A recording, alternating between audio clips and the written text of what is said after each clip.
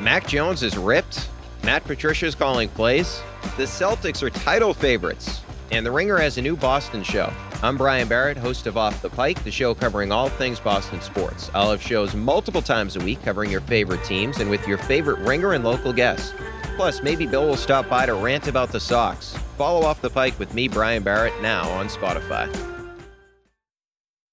This episode is brought to you by Jiffy Lube. Cars can be a big investment, so it's important to take care of them. I once got a car that I started out with 25,000 miles on. I got it to over 200,000 miles because I took care of it. You know how you take care of a car? You take care of the maintenance, the oil, the brakes, all that stuff. And if you don't, you can have a car just completely fall apart. When your car needs maintenance, head to Jiffy Lube. They provide automotive excellence at speed. Get your oil change, brakes checked, tons of other multi-care services. It's all done by expertly trained technicians who actually care about taking care of you and your car. Jiffy Lube, car more. To find coupons and start an instant online estimate, visit jiffylube.com. This episode is brought to you by Cars.com. When you add your car to your garage on Cars.com, you'll unlock access to real-time insights into how much your car is worth. Plus, view its historical and projected value to decide when to sell. So when the time is right, you can secure an instant offer from a local dealership or sell it yourself on Cars.com. Start tracking your car's value with your garage on Cars.com.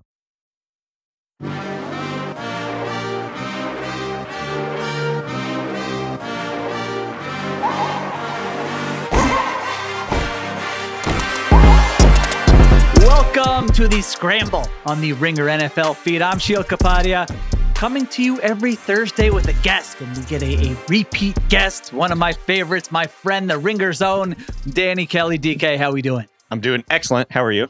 Good. I'm in mode of like, all right, week 13, I start looking at schedules. I'm like, when you can name a team's like remaining opponents, that's a good time in the NFL season. It means like, all right, you're getting to playoff time. You though, I mean, you go straight into draft mode. So you're just like around the clock, 12 months a year football guy. Yeah, I know. I was just, I'm starting to try and figure out like the top 50, top 75. So I can start kind of trying to connect some of these players to the teams going forward. We're starting to have a little bit better idea of what the draft order is going to look like. Who's going to be picking in the top 10. So exciting times. It is going to be a fun draft with all those trades from the previous years and the teams actually picking in the top 10 that they're not their actual picks. It's going to be fun. No doubt about it. We will look at all your draft content. The rest of us, we don't have to do all the homework. We can just look at your draft content today. We're looking at week 13. And I was thinking about what to do. I was like, some rest of season. And I looked at the slate and I'm like, this slate's awesome. There are great games on the week 13 slate. So we're going to focus on the games this weekend. And here's what we're going to do. We're going to make some predictions. We're going to make some predictions about what are people going to be talking about Monday morning. You know, it's a race to get your take off Monday morning. What are you going to say? How are you going to view what happened during Sunday's action? And so we're going to look ahead. Listen, we're two old wise men. So if you don't want spoilers, turn the podcast off because we're probably going to nail a bunch of these. We can see into the future, but that's it. We're each going to pick three. We're going to talk about them as a way to preview the weekend, and then we'll hit some mailbag questions as always at the end. So Danny, you're the guest. Start us off. What's one thing we're going to be talking about Monday morning? I think one topic of discussion on Monday is going to be Mike White might really be the answer in New York. I'm not necessarily predicting that the Jets are going to win. I'm just thinking if they do win, if they beat this 9-2 Vikings team on the road, Mike White's legend is going to be established. This guy is going to be like a New York legend already. I feel like. I think the big question here is it's not even if Zach Wilson's the answer. It's like if Mike White is the answer. That's really my question here is maybe they just had this guy on the roster as the backup and he's actually going to be the starter for the future. The way that he plays, the way that he distributes the football. I don't know. I can just see the Jets kind of talking themselves into this. What do you think of this?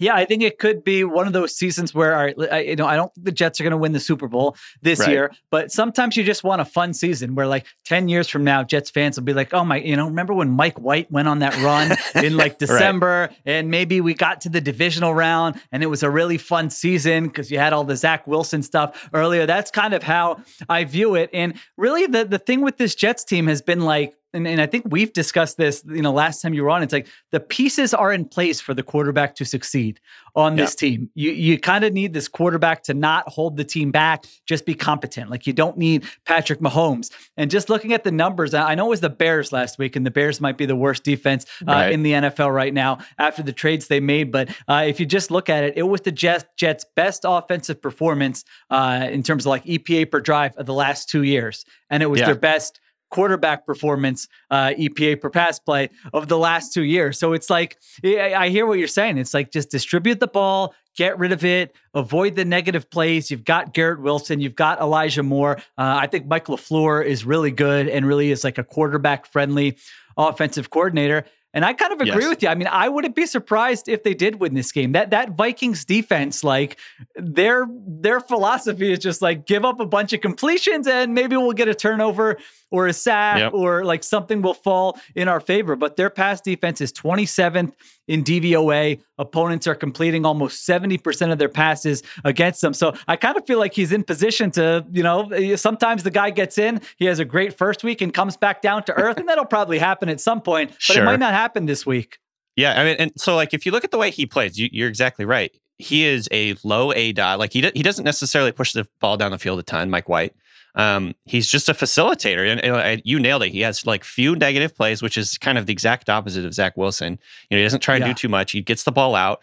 Something like 36% of his attempts so far have gone to running backs, and in the 5 games he started for the Jets, going back to last year, 36 go to running backs, 36%. Wow. So he's definitely like willing and able to check it down. Obviously, like Robert Saleh's talked a lot about sort of his demeanor. He's very calm and cool, collected. The team seems to really have a lot of confidence in him, which obviously matters a lot. I don't know. To me, it's like maybe someday he's in this like Jimmy G mode where like, or like that zone where I think probably some fans are like, we got to get a replacement. The team is like, hey, we can win with this guy. We have a good defense. We got a good running game. That's maybe like his ceiling.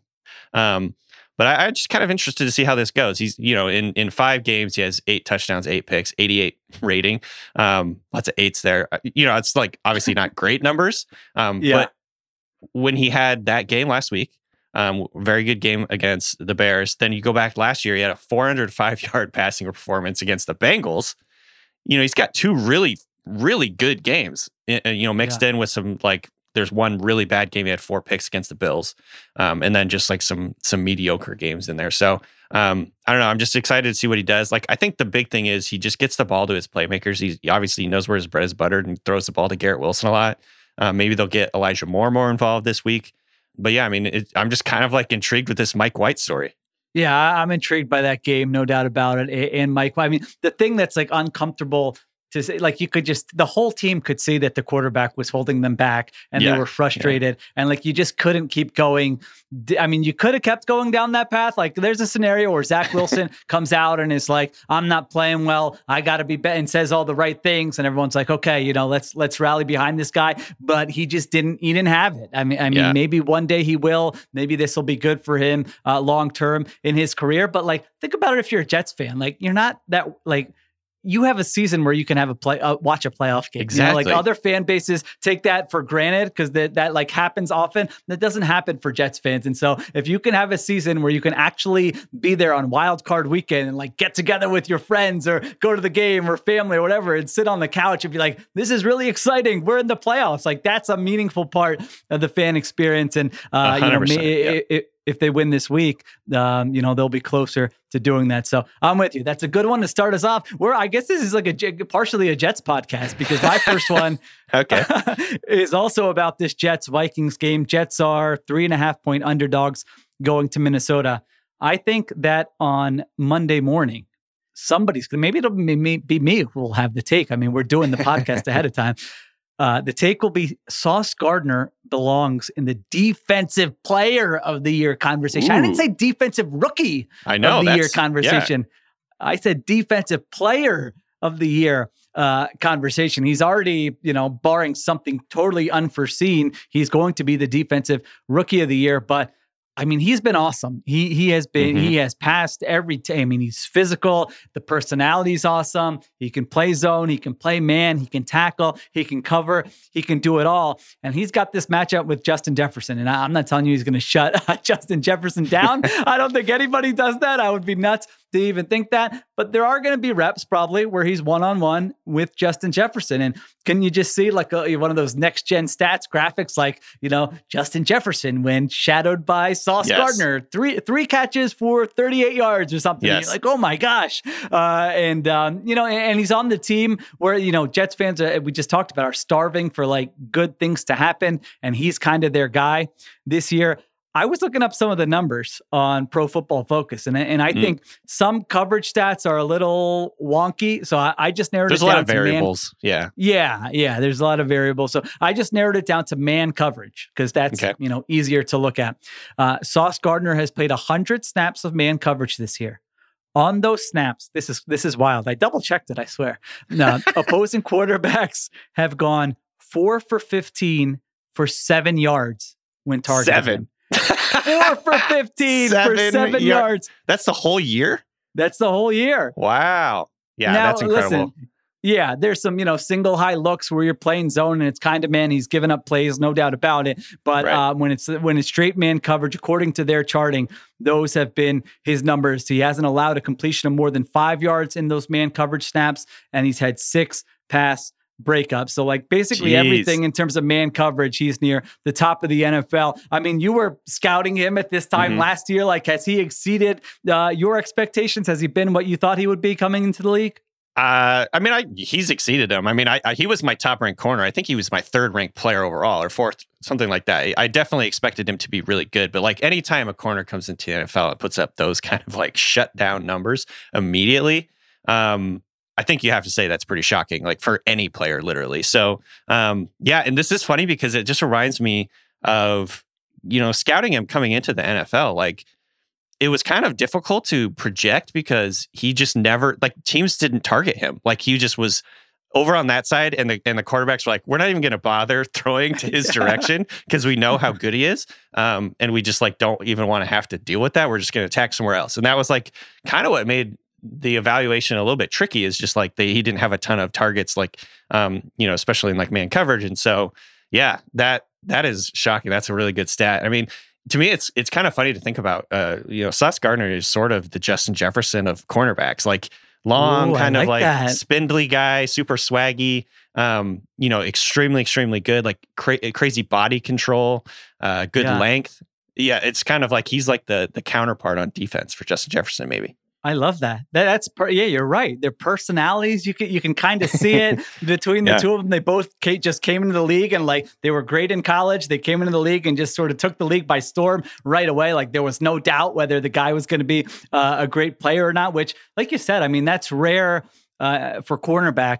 Especially. And for wide receiver, I think sometimes even we overrate how easy it is to come in. I mean, more guys have done it recently, but what Jefferson did right away was wild. So we'll see. I mean, listen, maybe Jefferson could cook him. I mean, Jefferson is awesome. So this could look like a very stupid prediction because I'm not counting Jefferson out against anybody, but that's like a must-see matchup this weekend. And if he plays well there, I think there'll be some buzz. Obviously, Micah Parsons is the favorite, but I really look at Sauce Gardner and even Quinnen Williams, like both those guys, you could have them in the conversation for Defensive Player of the Year. I mean, those two have been playing awesome this year for the Jets. All right. What do you have for your second one? All right. So number 2 here. And again, this kind of depends on who wins, but I'm picking the Commanders to win over the Giants this week. And I think if they do, they're going to be the new like fashionable sleeper in the NFC, the sleeper team of the NFC. So number 1, the defense is coming together for the Commanders. Last year, I think it was like they have so much talent. And I remember going into last year, I expected this defense to be like a shutdown defense, and it just didn't come together for whatever reason. There's a lot of variables on defense. That's why, there's a lot from year to year. Defense is hard to predict. It's just like, it's like from a DVOA point of view, offense is much more predictable. Defense, on the other hand, there's just a ton of variables. This year, it seems to be coming together. They're 10th in weighted DVOA this year on defense. things are starting to sink. Jonathan Allen's been a stud. Montez Sweat quietly having a great season. They might get Chase Young back here pretty soon. And then offensively, kind of plucky. I mean, I don't know if I would necessarily say this is like a great offense, but it's good enough. It's kind of actually similar to the Jets. Like, it's good enough to support what is the foundation of the team, like a good, strong defense. Like, their offense can do enough things. Taylor Heineke he's got enough, like, all the cliche, like, moxie. He's willing to push the ball down the field. He probably thinks he's better than he actually is, which you always love confidence in a quarterback. I was thinking of, like, I was like, he's like a point guard. But then if, like, that point guard was Jason Williams, like, you know, remember back in the day, like, the white guy chocolate, that's just like, yeah, exactly. He's kind of like that category of point guard. He's got a little bit of swag. He's super confident. He doesn't have the physical talent necessarily to back up that confidence, but I think he can do enough in the offense to, like, keep it going. They have good players. Their run game is getting better. Brian Robinson seems like he's really hitting his stride. Antonio Gibson, honestly, has been better than I expected him to be this year. I think his role as, like, sort of a hybrid pass catcher running back they've kind of found, like, a good role for him, I think. And so, yeah, this Commanders team, I don't know. They kind of, like, have me intrigued going forward. What do you think? They sort of seem like that team a couple of years ago that was 7-9 and won the division but then they gave the Bucks, like, a great game. Remember, I think it was a Saturday night game or something where it was like, wow, they're actually playing really well. So I don't think they're a great team. I agree with you on defense. Yeah, the defensive stuff has been, like, the last two years ago, they had a great defense. Last year, they fell to a terrible defense. Mm-hmm. And a lot of it was, like, third and fourth down variance, I think. And then this year, You're like, all right, they'll probably settle in somewhere in between. And I guess that's kind of what's happened. But you're right. They have played well. The front has played well. Their corners and their safeties are kind of like, they're feisty. It's not like, names that you would be like, all right, like a Sauce Gardner or anything, but they're competitive. They play really hard. I know, just watching the film of the 2 times they've played the Eagles, I was kind of like, all right, they compete and play really hard. St. Juste had, like, this, I remember this great play where he got beat. I think it was by Quez Watkins, but he just, like, hustled his butt down the field and had a forced fumble, like, after a 50-yard completion. And watching the film, I'm like, wow, he really did not give up on that play. So they have that kind of personality. I feel like one of these weeks they're going to come back down to earth. You're Sure. right about Heineke. He's got, in Ringer language, he's got the irrational confidence. There's no doubt about it. Right. Like, I agree with what you said. They kind of, you look at the supporting pieces and you're like, yeah, if they had, like, a Mike White type, that's what. He's not. He sort of has more of a Zach Wilson playing personality, but it's worked out for him more. Like, he is anything can happen every time he touches the ball type player, where he's not afraid. It could be a terrible play. It could be a great play where you're like, wow, that's unbelievable. So he's sort of a high variance player where I feel like one of these weeks he'll probably throw 3 interceptions or have 3 turnovers and they'll lose. And this matchup is interesting because I think this is the first week the Commanders have had better playoff odds than the Giants. They kind of jumped them this week after the Giants lost on Thanksgiving and Washington beat the Falcons because Arthur Smith put the ball in Marcus Mariota. I couldn't believe it, that play. But anyway, that's an aside. But Brian Robinson did look good last week. You're right. I thought that was, like, close to the best he's looked. I mean, he was breaking tackles. He was running hard. He was physical. And they've got the wide receivers, obviously, and their offensive line has held up well. So we'll see. I'm not fully on board. Like, I'm not in, like, Kevin Durant mode on board with the Commanders. He tweets about them every week, right? The Manders won again or whatever he says. So they're 2.5-point favorites. It's a weird scheduling quirk where they play the Giants and then I think they have a bye and then they play the Giants again. So, like, their next 2 games are against. Yeah, that's random. Are against the Giants. So we'll see. I'll be curious.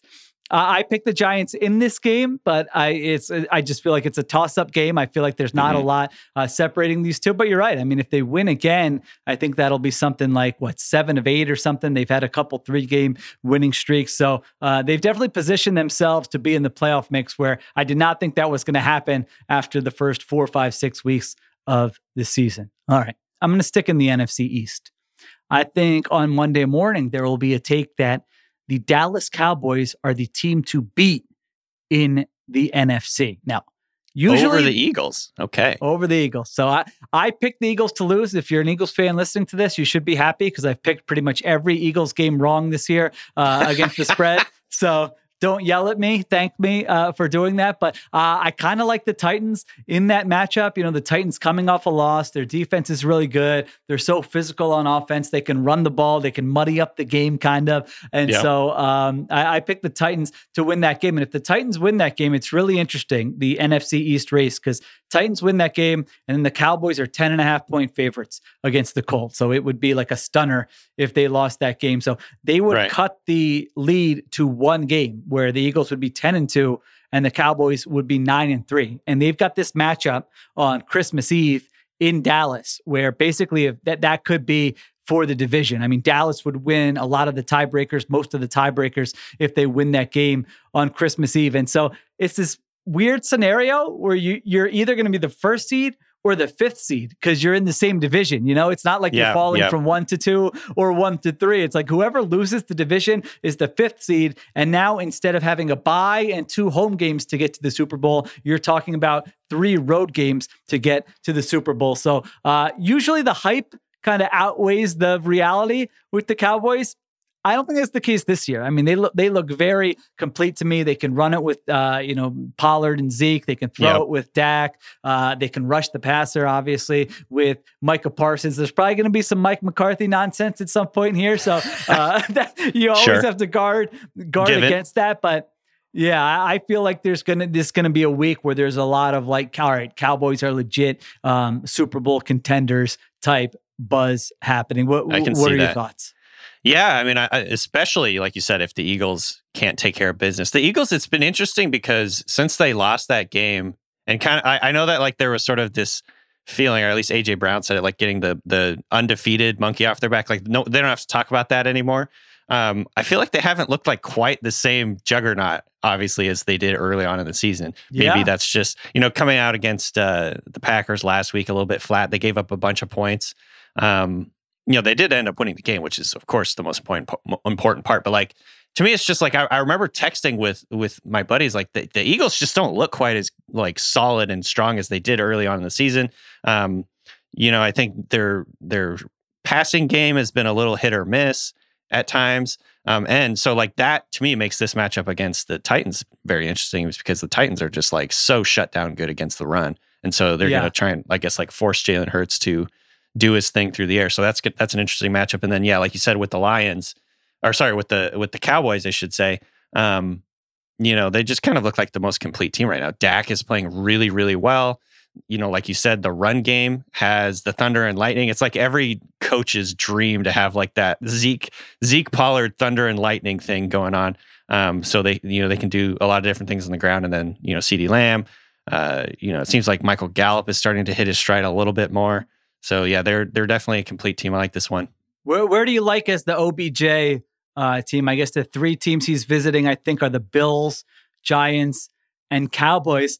I kind of don't really love any of that. I mean, you mentioned it. No. I guess the Cowboys, if you can add another wide receiver and he looks good, but I don't know. It's the old, there's one ball to kind of go around type thing. The Bills, I'm like, do the Bills really need him? I don't know. I'm sort of like, if Josh Allen's healthy, their offense looks fine. And the Giants could definitely use him, but is it like, I want to go, play for this Giants team for a month when they might or might not make the playoffs? Yeah. Do you have like a strong feeling about where you would like to see him land? I mean, I think obviously the Cowboys thing probably like from a storyline perspective makes the most sense, like for whatever. But like to me, if I'm the Cowboys, I don't know if I really want to deal with like like you said, there's only one ball to go around. I don't know if I really want to deal with because he's always been demanding of the football and in like a good way sometimes, but also that can like kind of mess with the chemistry. When it comes, I think he probably makes more sense for the Bills. If I'm being honest, like I'm still trying to figure out how good Gabriel Davis is. I think he plays a good role. Like he's a take the top off the defense, deep guy. But like I'm still trying to figure out like if he can be a consistent like down to down, that kind of receiver that's really going to be, there for the offense on third downs kind of deal. And that to me is kind of like where they need him the most. I don't really I think Isaiah McKenzie is an explosive player and he's like a good player, but he's a role player. And so to me, having a guy opposite Diggs, like Beckham, where you can win on third downs, you can use him in the red zone as like a jump ball specialist or whatever. Like obviously he was really good for the Rams last year in the red zone. To me, he just makes more sense for the Bills.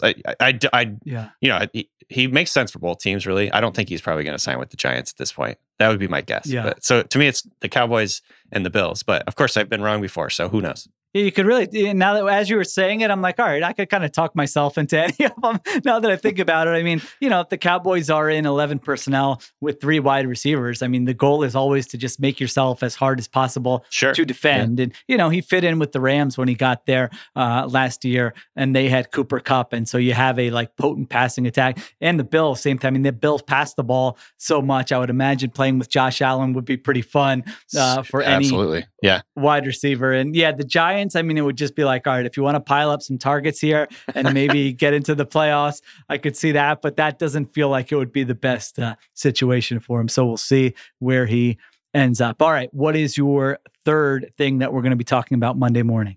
So I don't know if this is more just like a narrative thing. This is less to do with the playoffs and everything, but here's my take that people are going to be talking about on Monday. Trevor Lawrence is here to save quarterbacking. Ooh. I think quarterback play has been clearly down this year. There's just been, across the board, quarterbacks have struggled to push the ball down the field. Efficiency's down, passing is down in general. Running is starting to kind of take hold again against these 2 high defenses, the way that defenses are playing. I think obviously the top tier of quarterbacks is still playing well. But when you have guys like Russell Wilson really struggling, Matt Stafford has struggled and now he's probably done for the season. Aaron Rodgers, not in MVP form anymore. You've got the old guard, Tom Brady even I think Brady's still playing well, but their offense just hasn't really clicked as much as you think it would. When you have the old guard kind of struggling and the next generation also kind of struggling, last year's draft class, 2 years ago, Trevor Lawrence, now I'm losing track of the timeline. Trevor Lawrence was a rookie last year. Last year, yeah. I know. It's been a long season. Yes, Trevor Lawrence. So the 2022 class, Trevor Lawrence, Justin Fields, I think is starting to come on really strong, but now he's hurt. Obviously, Zach Wilson has been benched. Trey Lance is injured. The next generation, the quarterback, and then the year before that, I think you're still seeing ups and downs. I think that just the quarterback. The future of the quarterback position, I think, is still kind of in flux. And so that's why we've seen a lot of struggles from the quarterbacks this year. And so, again, this is sort of a narrative thing, but if Trevor Lawrence comes out, balls out again, beats the Lions defense is definitely ripe for the picking.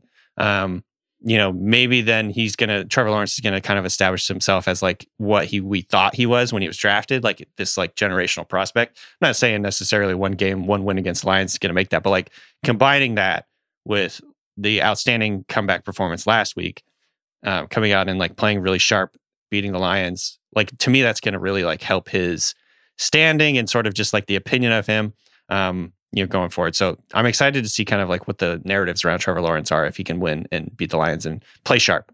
Yeah, it felt like something we sort of wanted or needed just as whether you're fan media just for the league. It's Trevor Lawrence sucking would have sucked, it's yes. Oh my gosh, the NFL needs him to be good, for real. Yeah, you want him to be good there. He had the horrible experience with Urban Meyer last year. You're kind of this is unfair to be put in that situation. The Jaguars have just had so many losing seasons over the last decade. So that was a feel-good moment for sure last week when the fourth quarter, I felt like I had to take a few weeks ago where I was just I want to see, he leaves me wanting more. It's not that he's playing poorly. He's playing fine. He's competent, but it sort of felt robotic. It felt like he was, the coaches were hammering home, hey, you don't always have to make a play or, take the check that you know what I mean? Everything was what was on the chalkboard. And I'm this guy has pretty special talent. Sometimes it's okay to just be go Josh Allen mode and just be don't worry, I've got this. That's what I wanted to see more of. And I thought last week in the fourth quarter, it was a situation where they're losing to the Ravens and it's just you have nothing to lose. You got to make plays or you're going to lose the game. And he was, and they're in hurry up, And so I don't know if it's less thinking or if I'm just making up a narrative, but it felt like he was kind of just willing to cut it loose. And you look at some of those throws and you're okay, yes, that is the guy we thought we were getting when he entered the league. And he was so good in that fourth quarter. And there were a couple of mistakes in there. He fumbled the one time they recovered. He had a near interception. And like, I always think about that. Like, shoot, if the Ravens would have just recovered that fumble, we're having a totally different conversation. But like, that's okay. Like, I would almost want their coaching staff to, at this point in his development, be like, it's okay to make some mistakes. If you think you can make a play, make a play. Because I feel like he's been, I'm talking about both sides of my mouth, because he had those horrible red zone interceptions, which obviously you don't want those. So it's always a fine line. But at the same time, I want him to let his talent show and be willing to make some of those throws that other quarterbacks can't make, which he was willing to do last year. I was looking, he's now all the way up to 8th in EPA per pass play among starting quarterbacks. So he's really made a nice leap. And it feels like they're a team that could, like, they're not going to make the playoffs, but it feels like they're one of those teams that could really play well down the stretch, where then we're talking about next season and it's like, hey, the Jags like have something to build on here. So I like that one a lot. They get Calvin Ridley, and then they probably draft a guy like a receiver. Maybe that passing game starts to really take off.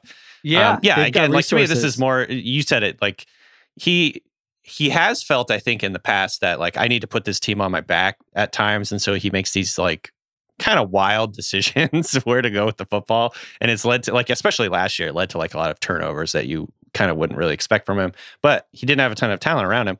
Now I feel like he's getting to the point where you're starting to see him elevate the guys around him. Like Zay Jones, he's made into like a high volume like playmaker over the last few weeks. And that's awesome to see. And so, to me, it's more just narrative and feeling good about where the NFL is going with the quarterback position. Because, like I said, I didn't even get to all the players. Like, I didn't even mention Mac Jones, who's really struggled. Like, we don't know really what his future is. The 2020, I meant to say the 2021 class. The 2022 class is still definitely up in the air. Obviously, with Kenny Pickett is the only guy that's actually playing.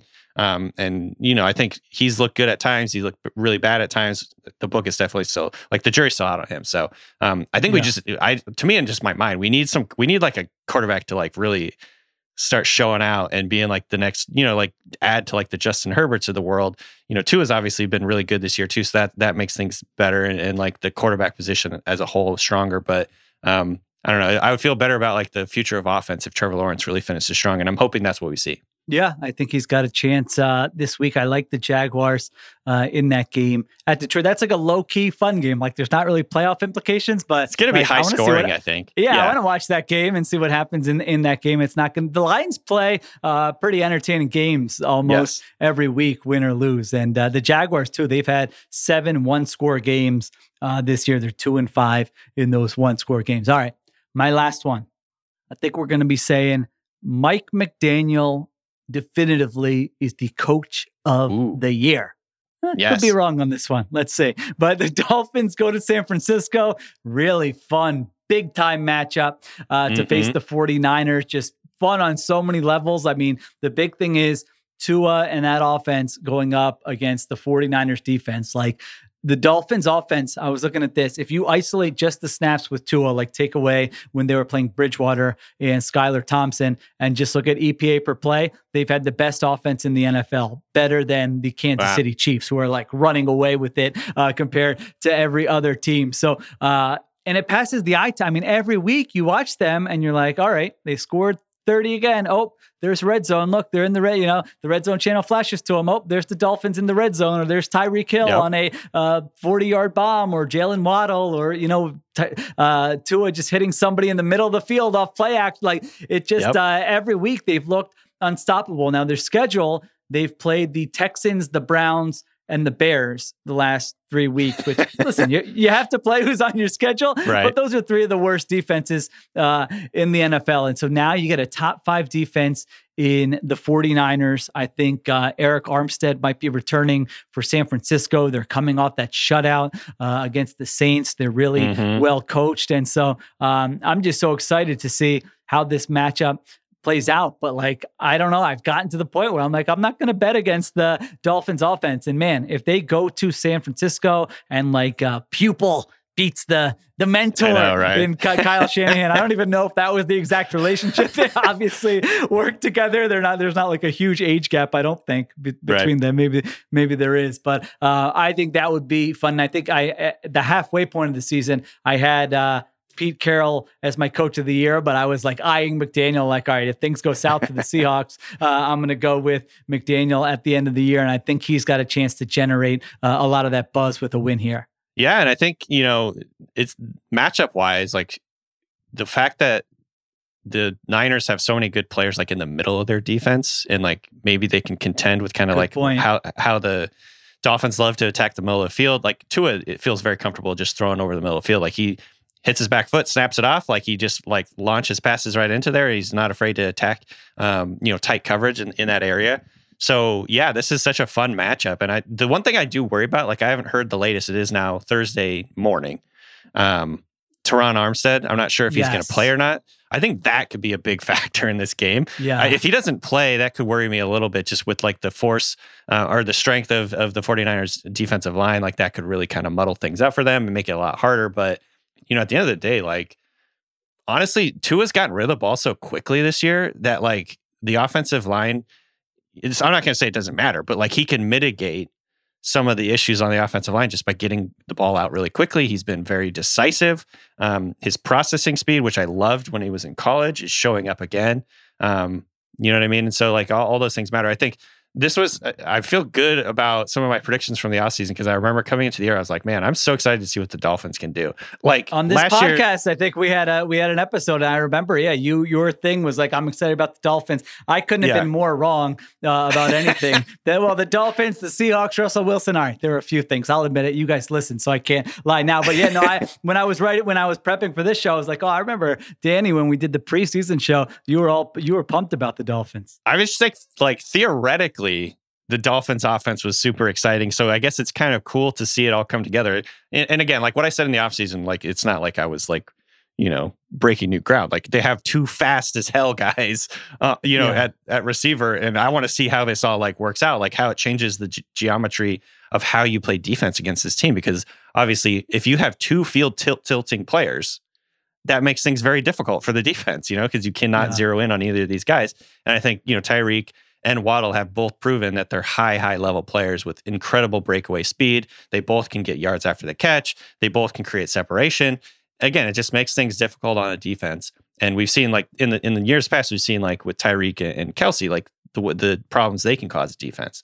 Now you have a very different version of it with Tyreek and Waddle. So, and in this offense and with this quarterback who, coming into the NFL, like the things I loved about him, quick processor, very decisive, hits his back foot, gets rid of the ball. Like he's passing, like his time to throw is low. Like I don't know, have it in front of me. It's like one of the lower time to throws in the NFL, but he's also passing deep. It's like an interesting combination where he's like the Tom Brady combo. Yeah. Yes. And so, it's just a really fun offense to watch. So it's fun to see kind of like what I pictured in my mind, the theoretical like version of what this offense could be coming to fruition. So this is just a great game. Again, like you said, there's a lot of really fun games on the schedule this week.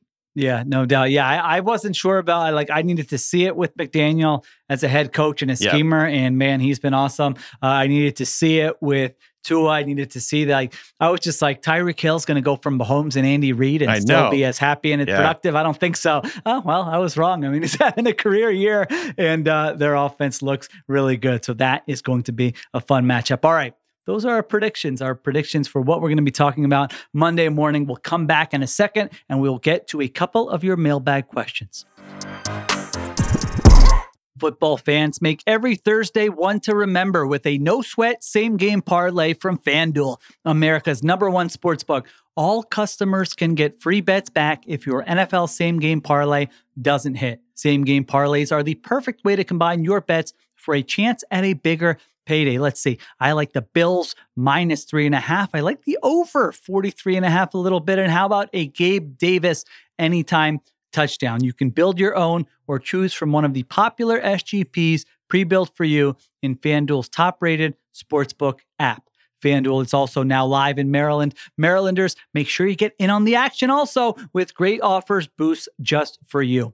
Just sign up with promo code RINGERNFL if you don't already have an account. That's promo code RINGERNFL to get free bets back if your SGP doesn't hit. Make every moment more with FanDuel, an official sports betting partner of the NFL.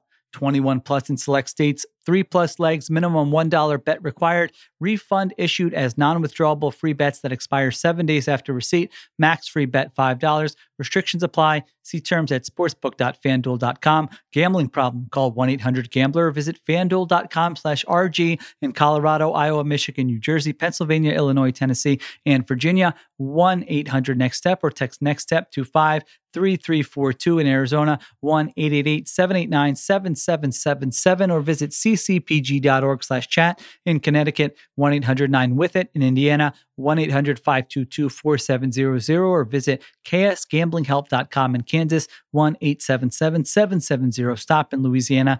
Visit www.mdgamblinghelp.org in Maryland. 1-877-8-HOPE-NY or text HOPE-NY 467-369 in New York. 1-800-522-4700 in Wyoming or visit www.1800gambler.net in West Virginia. This episode is brought to you by State Farm. There's no better feeling than a personal win, and the State Farm Personal Price Plan can help you do just that. Talk to a State Farm agent today to learn how you can bundle and save with the Personal Price Plan. Like a good neighbor, State Farm is there. Prices are based on rating plans that vary by state. Coverage options are selected by the customer. Availability, amount of discounts and savings, and eligibility vary by state. Want to be more active this summer? Sierra helps you save on everything from swimsuits to stand-up paddleboards, tennis rackets to fishing tackle. And if that doesn't float your boat, we also have pool floats. Sierra, let's get moving. To your local store, like now. Go! If you went on a road trip and you didn't stop for a Big Mac or drop a crispy fry between the car seats or use your McDonald's bag as a placemat, then that wasn't a road trip. It was just a really long drive. Ba-da-ba-ba-ba. At participating McDonald's.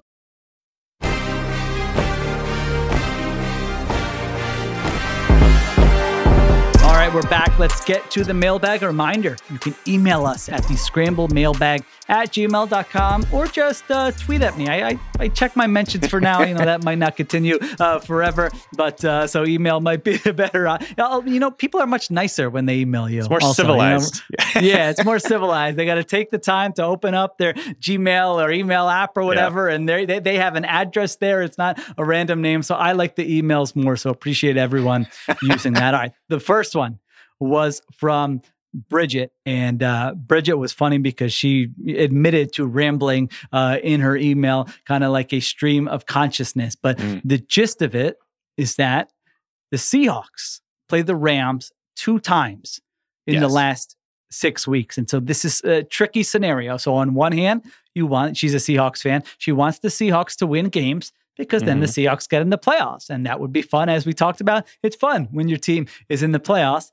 On the other hand, she wants that Broncos pick to be as high as possible. And so if the Rams win games, then that's better for the Broncos, can jump up above them. Because right now that the Rams have the 3rd overall pick that goes to the Lions. The Broncos have the 4th overall pick that goes to the Seahawks. So basically she's wondering, do I root for playoff positioning, or do I root for draft positioning, or do I root for what do I do here? And you are obviously the perfect person to have on to answer this question. So help Bridget out. Well, while I understand the theory or the logic and trying to let the Rams, or make the Rams pick worse and then therefore move up Denver, move Denver's pick up higher. I think there's too many moving parts here. I think you just got to root for the Seahawks to go to the playoffs. You got to root for the Seahawks to win. Number one, because I do think they are a good enough team to kind of play spoiler. Their defense has really kind of fallen off the last few weeks. It makes me worried about that. But to me, they have a good enough offense to, if they get to the playoffs, especially in what's been a pretty wide open NFC, play spoiler. I don't know. They're not necessarily, I would definitely not put them among the Super Bowl favorites or anything like that. But when they get going, they have enough skill, enough star power at the skill positions to make some noise, I think. And so, you go back to 2010 when the Seahawks snuck into the playoffs at 7-9, came in, they got a home game because they were the division winner, and they beat the Saints in what turned out to be one of the all-time great Seahawks games. It's one of the most memorable games I can remember as a Seahawks fan. The Beast Quake. And so I don't want to. I think the theoretical thought of like moving up one spot or two spots or whatever it ends up being, and like we don't even really know like how the draft order is going to all shake out. It's like there's so many moving parts.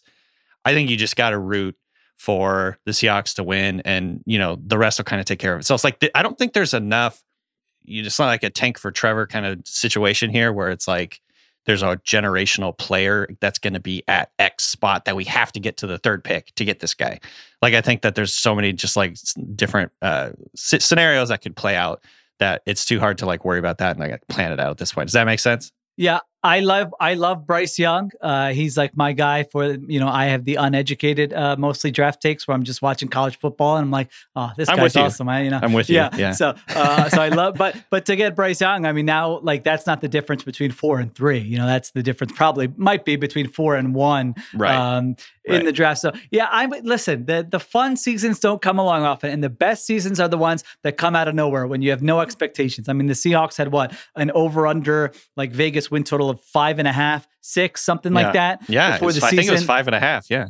5.5. And I thought they were going to stink, and they've delivered a really fun season. They've slipped up a little, but I still believe in the offense. I mean, even last week, that game against the Raiders, like that fumble is a self-inflicted mistake where if Geno to Kenneth Walker, if they don't fumble that ball, they might still win that game. I mean, it still went to overtime, even though the defense was getting carved up. And so it's a young, they've got young players. That's the thing with like, there's going to be ups and downs. Like I probably got a little carried away a month ago, but I was like, oh my gosh, they've got tackles and corner. Everybody's a rookie and they're all playing awesome. And it's like, all right, it's a long season. There's going to be some ups and downs, and like, that's okay. I still think they're going to make the playoffs. I absolutely think they're going to beat out either the Giants or Commanders or both. I think they've got a fun offense, and I'm with you. I mean, they could absolutely win a playoff game. If you told me they're sort of like, a little Bengalsy from last year and make like the NFC Championship, like that wouldn't be shocking. Yeah. I think you've got the Eagles, Cowboys, and 49ers, at least I do,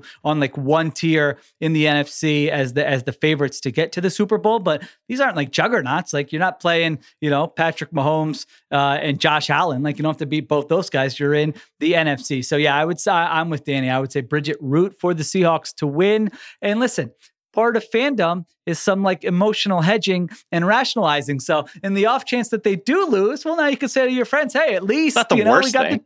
At least you got the draft pick, but you don't necessarily have to root for that. I think to add real quick, just to add to that, what you had said is the other thing I think does make sense for them to try and not like they would try and lose, but like I do think it would be beneficial that if they finish strong, go to the playoffs, it's like you're building a culture. This is a new, young team. Like, this is a young team. Most of the veterans have been shipped off. Like, last year, obviously, or at the beginning of the season, they shipped off Bobby Wagner. They've moved on from a lot of, like, the hardcore, longtime Seahawks. Like, there's just not very many guys from the old era of Pete Carroll left on this team. And so having this new foundation where if they're this new up-and-coming team, there's a lot of confidence. There's a lot of, like Pete Carroll has always been about like program building, confidence building, like visualizing, just like it's all, he's like a guru. Like he's like the Phil Jackson guru, like style coach. Like he believes in like visualization, all that stuff, messaging, and like all that stuff like matters in building this, like the foundation of this team. So I think, if they do finish strong, like that's going to be a bigger deal than like 1 or 2 picks, like difference in like where they end up in the draft kind of deal. You know what I mean? The other thing that I will mention is the Seahawks have sucked against the Rams historically. Like 8 of the last, I'm looking at their history here. The Rams have beaten the Seahawks 8 of the last 10 games. They just like, it's like they're kind of like their Achilles heel. So like it might be kind of nice. West thing where one team like, beats another team. Yeah. The Rams beat the Seahawks. The Seahawks beat the 49ers. And the 49ers beat up on the Rams, I believe. Like I can't remember. There's like a circular like thing. Yes. There. I could be getting it wrong. I apologize if I am, but like the Seahawks just can't get over the hump with the Rams. Obviously the Rams are like all their star players are out now, so like it wouldn't really be the big difference, but it might be nice to kind of like get that monkey off their back and finally trying to like stack a few wins against the Rams. I think it'd be good, honestly. So yeah. And even when the Rams sucked and the Seahawks were awesome, like I remember I covered the team the first game I covered in 2015 when I was on the Seahawks beat, they were in St. Louis to play that crappy Rams team, and they lost in overtime. And then I learned at that point, the Rams just always sort of muddy up these games against them, and the Seahawks never blow them out, right? It's styles make fights. And for whatever reason, going back to like basically the entire Pete Carroll era, even when like the Rams were one of the worst teams in the NFL, they would always give the Seahawks problems. It would be like come down to the last play every single game. And so like, yeah, I mean, if you look even further back, like the last time the Seahawks did sort of dominate in that 2012, 2013 era, when they were just so good. But like otherwise the Rams have been like just like consistently beating the Seahawks ever since. And so it might just be nice to kind of like get off that like pattern where they just like maybe like just like whatever, they change their belief a little bit and feel like they can beat this team. Yeah, I believe in the Seahawks this week. That Rams team, like you said, they just have nobody. I mean, it would be amazing if they hung around, which weird things happen in the NFL. That's why we watch. But I like the Seahawks big in that game. All right, last question. T-Waz. I mean, this was another long one. I mean, some of you are really putting in the time for these emails. I mean, wow, impressive. He asks, are the Packers the worst team building failure in recent NFL history? He admits obviously there are worse teams, but this is a team that plans to contend for a title. Here's the plan based off the last 4 years or so of how they've spent their resources. 1, Rodgers will carry the offense regardless of the talent around him. 1A, wide receiver talent doesn't matter because he'll throw people open. 2, they'll instead spend on an elite defense. 3, they want a power running game and shut down the run to win in cold playoff games. And they got punked by San Francisco multiple times, and we're tired of it. And so he goes on even further and, finishes it with their mediocre run team with nobody who can get open on big downs. Their defense plays bend but don't break and often breaks. And they just had the worst game against the run since before everybody at the Ringer was born. Yeah, we're the old guys. I guess that even includes us. Before we were born. Yeah. So he asks, could this be going any worse for them? I can start with this one. I don't know that it's the worst team building failure in recent NFL history. I mean, there have been a lot of bad teams, but look at the Broncos. I agree. Yeah, that's true. Just look at the Broncos. But I agree that if you're a Packers fan, like, should be pretty furious about this, in my opinion, just because it's not a lot of hindsight. It's not like, oh, you're saying that now. No, like, I mean, I was saying, others were saying if you trade Devontae Adams, and I understand he wanted to be traded, you need to have a better plan than what they had. And I'm not saying they needed to go full Rams, but they definitely needed to go in that direction where we have an old quarterback. We just signed him to this monster deal. We need to contend for Super Bowls right now. And that's not what they did. They took a more patient approach. They're building on the defense. Their defense still sucks. They got no schematic advantage defensively. And I just feel like they needed to pour the resources into that offense one way or another. Whether I was thinking during that Eagles-Packers game, what if the Packers made that A.J. Brown trade that the Eagles made? Yeah. I mean, we might be talking about them as a Super Bowl contender this year. I know they've had other issues. I know Rodgers hasn't played well and they've had O-line issues, but guess what? We're seeing it with Tyreek Hill and A.J. Brown, and I'm probably missing 3 other, with Justin Jefferson. Like, a wide receiver like that makes a big freaking difference and solves a lot of those other problems that you have. And so just to go into the season, I know Christian Watson, it's been great to watch him the last 3 weeks. You can see the talent, but dude, it's December 1st. Like, this needed to happen in September. So I agree with your overall frustration, and you should be furious. You should be angry. I wouldn't go as far as to say it's the worst team building failure in recent NFL history, but I do like the take. Yeah, I'm with you exactly. Pretty much in lockstep on that. I think, like you said, it's not hindsight analysis. Like, we were saying this during the offseason. I think maybe the one thing that's been the most clear for me this year, like if there was one theme that I could pick out, and this is coming especially from like a fantasy perspective, is how important receivers are. Like, to me, I guess I just didn't realize quite how important a game-changing playmaker at receiver can really be for an offense, in particular for a quarterback, And so there's this, we have a running joke on the Ringer Fantasy Football Show that's like, if you've seen Arrested Development, there's a scene where he's like got a dead dove in a bag. Job has a dead dove in a bag, and he labels it "dead dove, do not eat." Michael opens it and he's like, I don't know what I expected. It's a dead dove. And so this is what were the Packers expecting when they trade away Devontae Adams? Like, they expect the offense to be good still? Like, this is like the most important player in your offense, not named Aaron Rodgers, And so, like trading away a superstar receiver and not really doing anything to like make it any better, just basically going along with the rest of the plan. You cannot depend on a rookie receiver. I'm sorry. Especially a second rounder. It's great if they pan out, but you can't depend on that as like your plan A.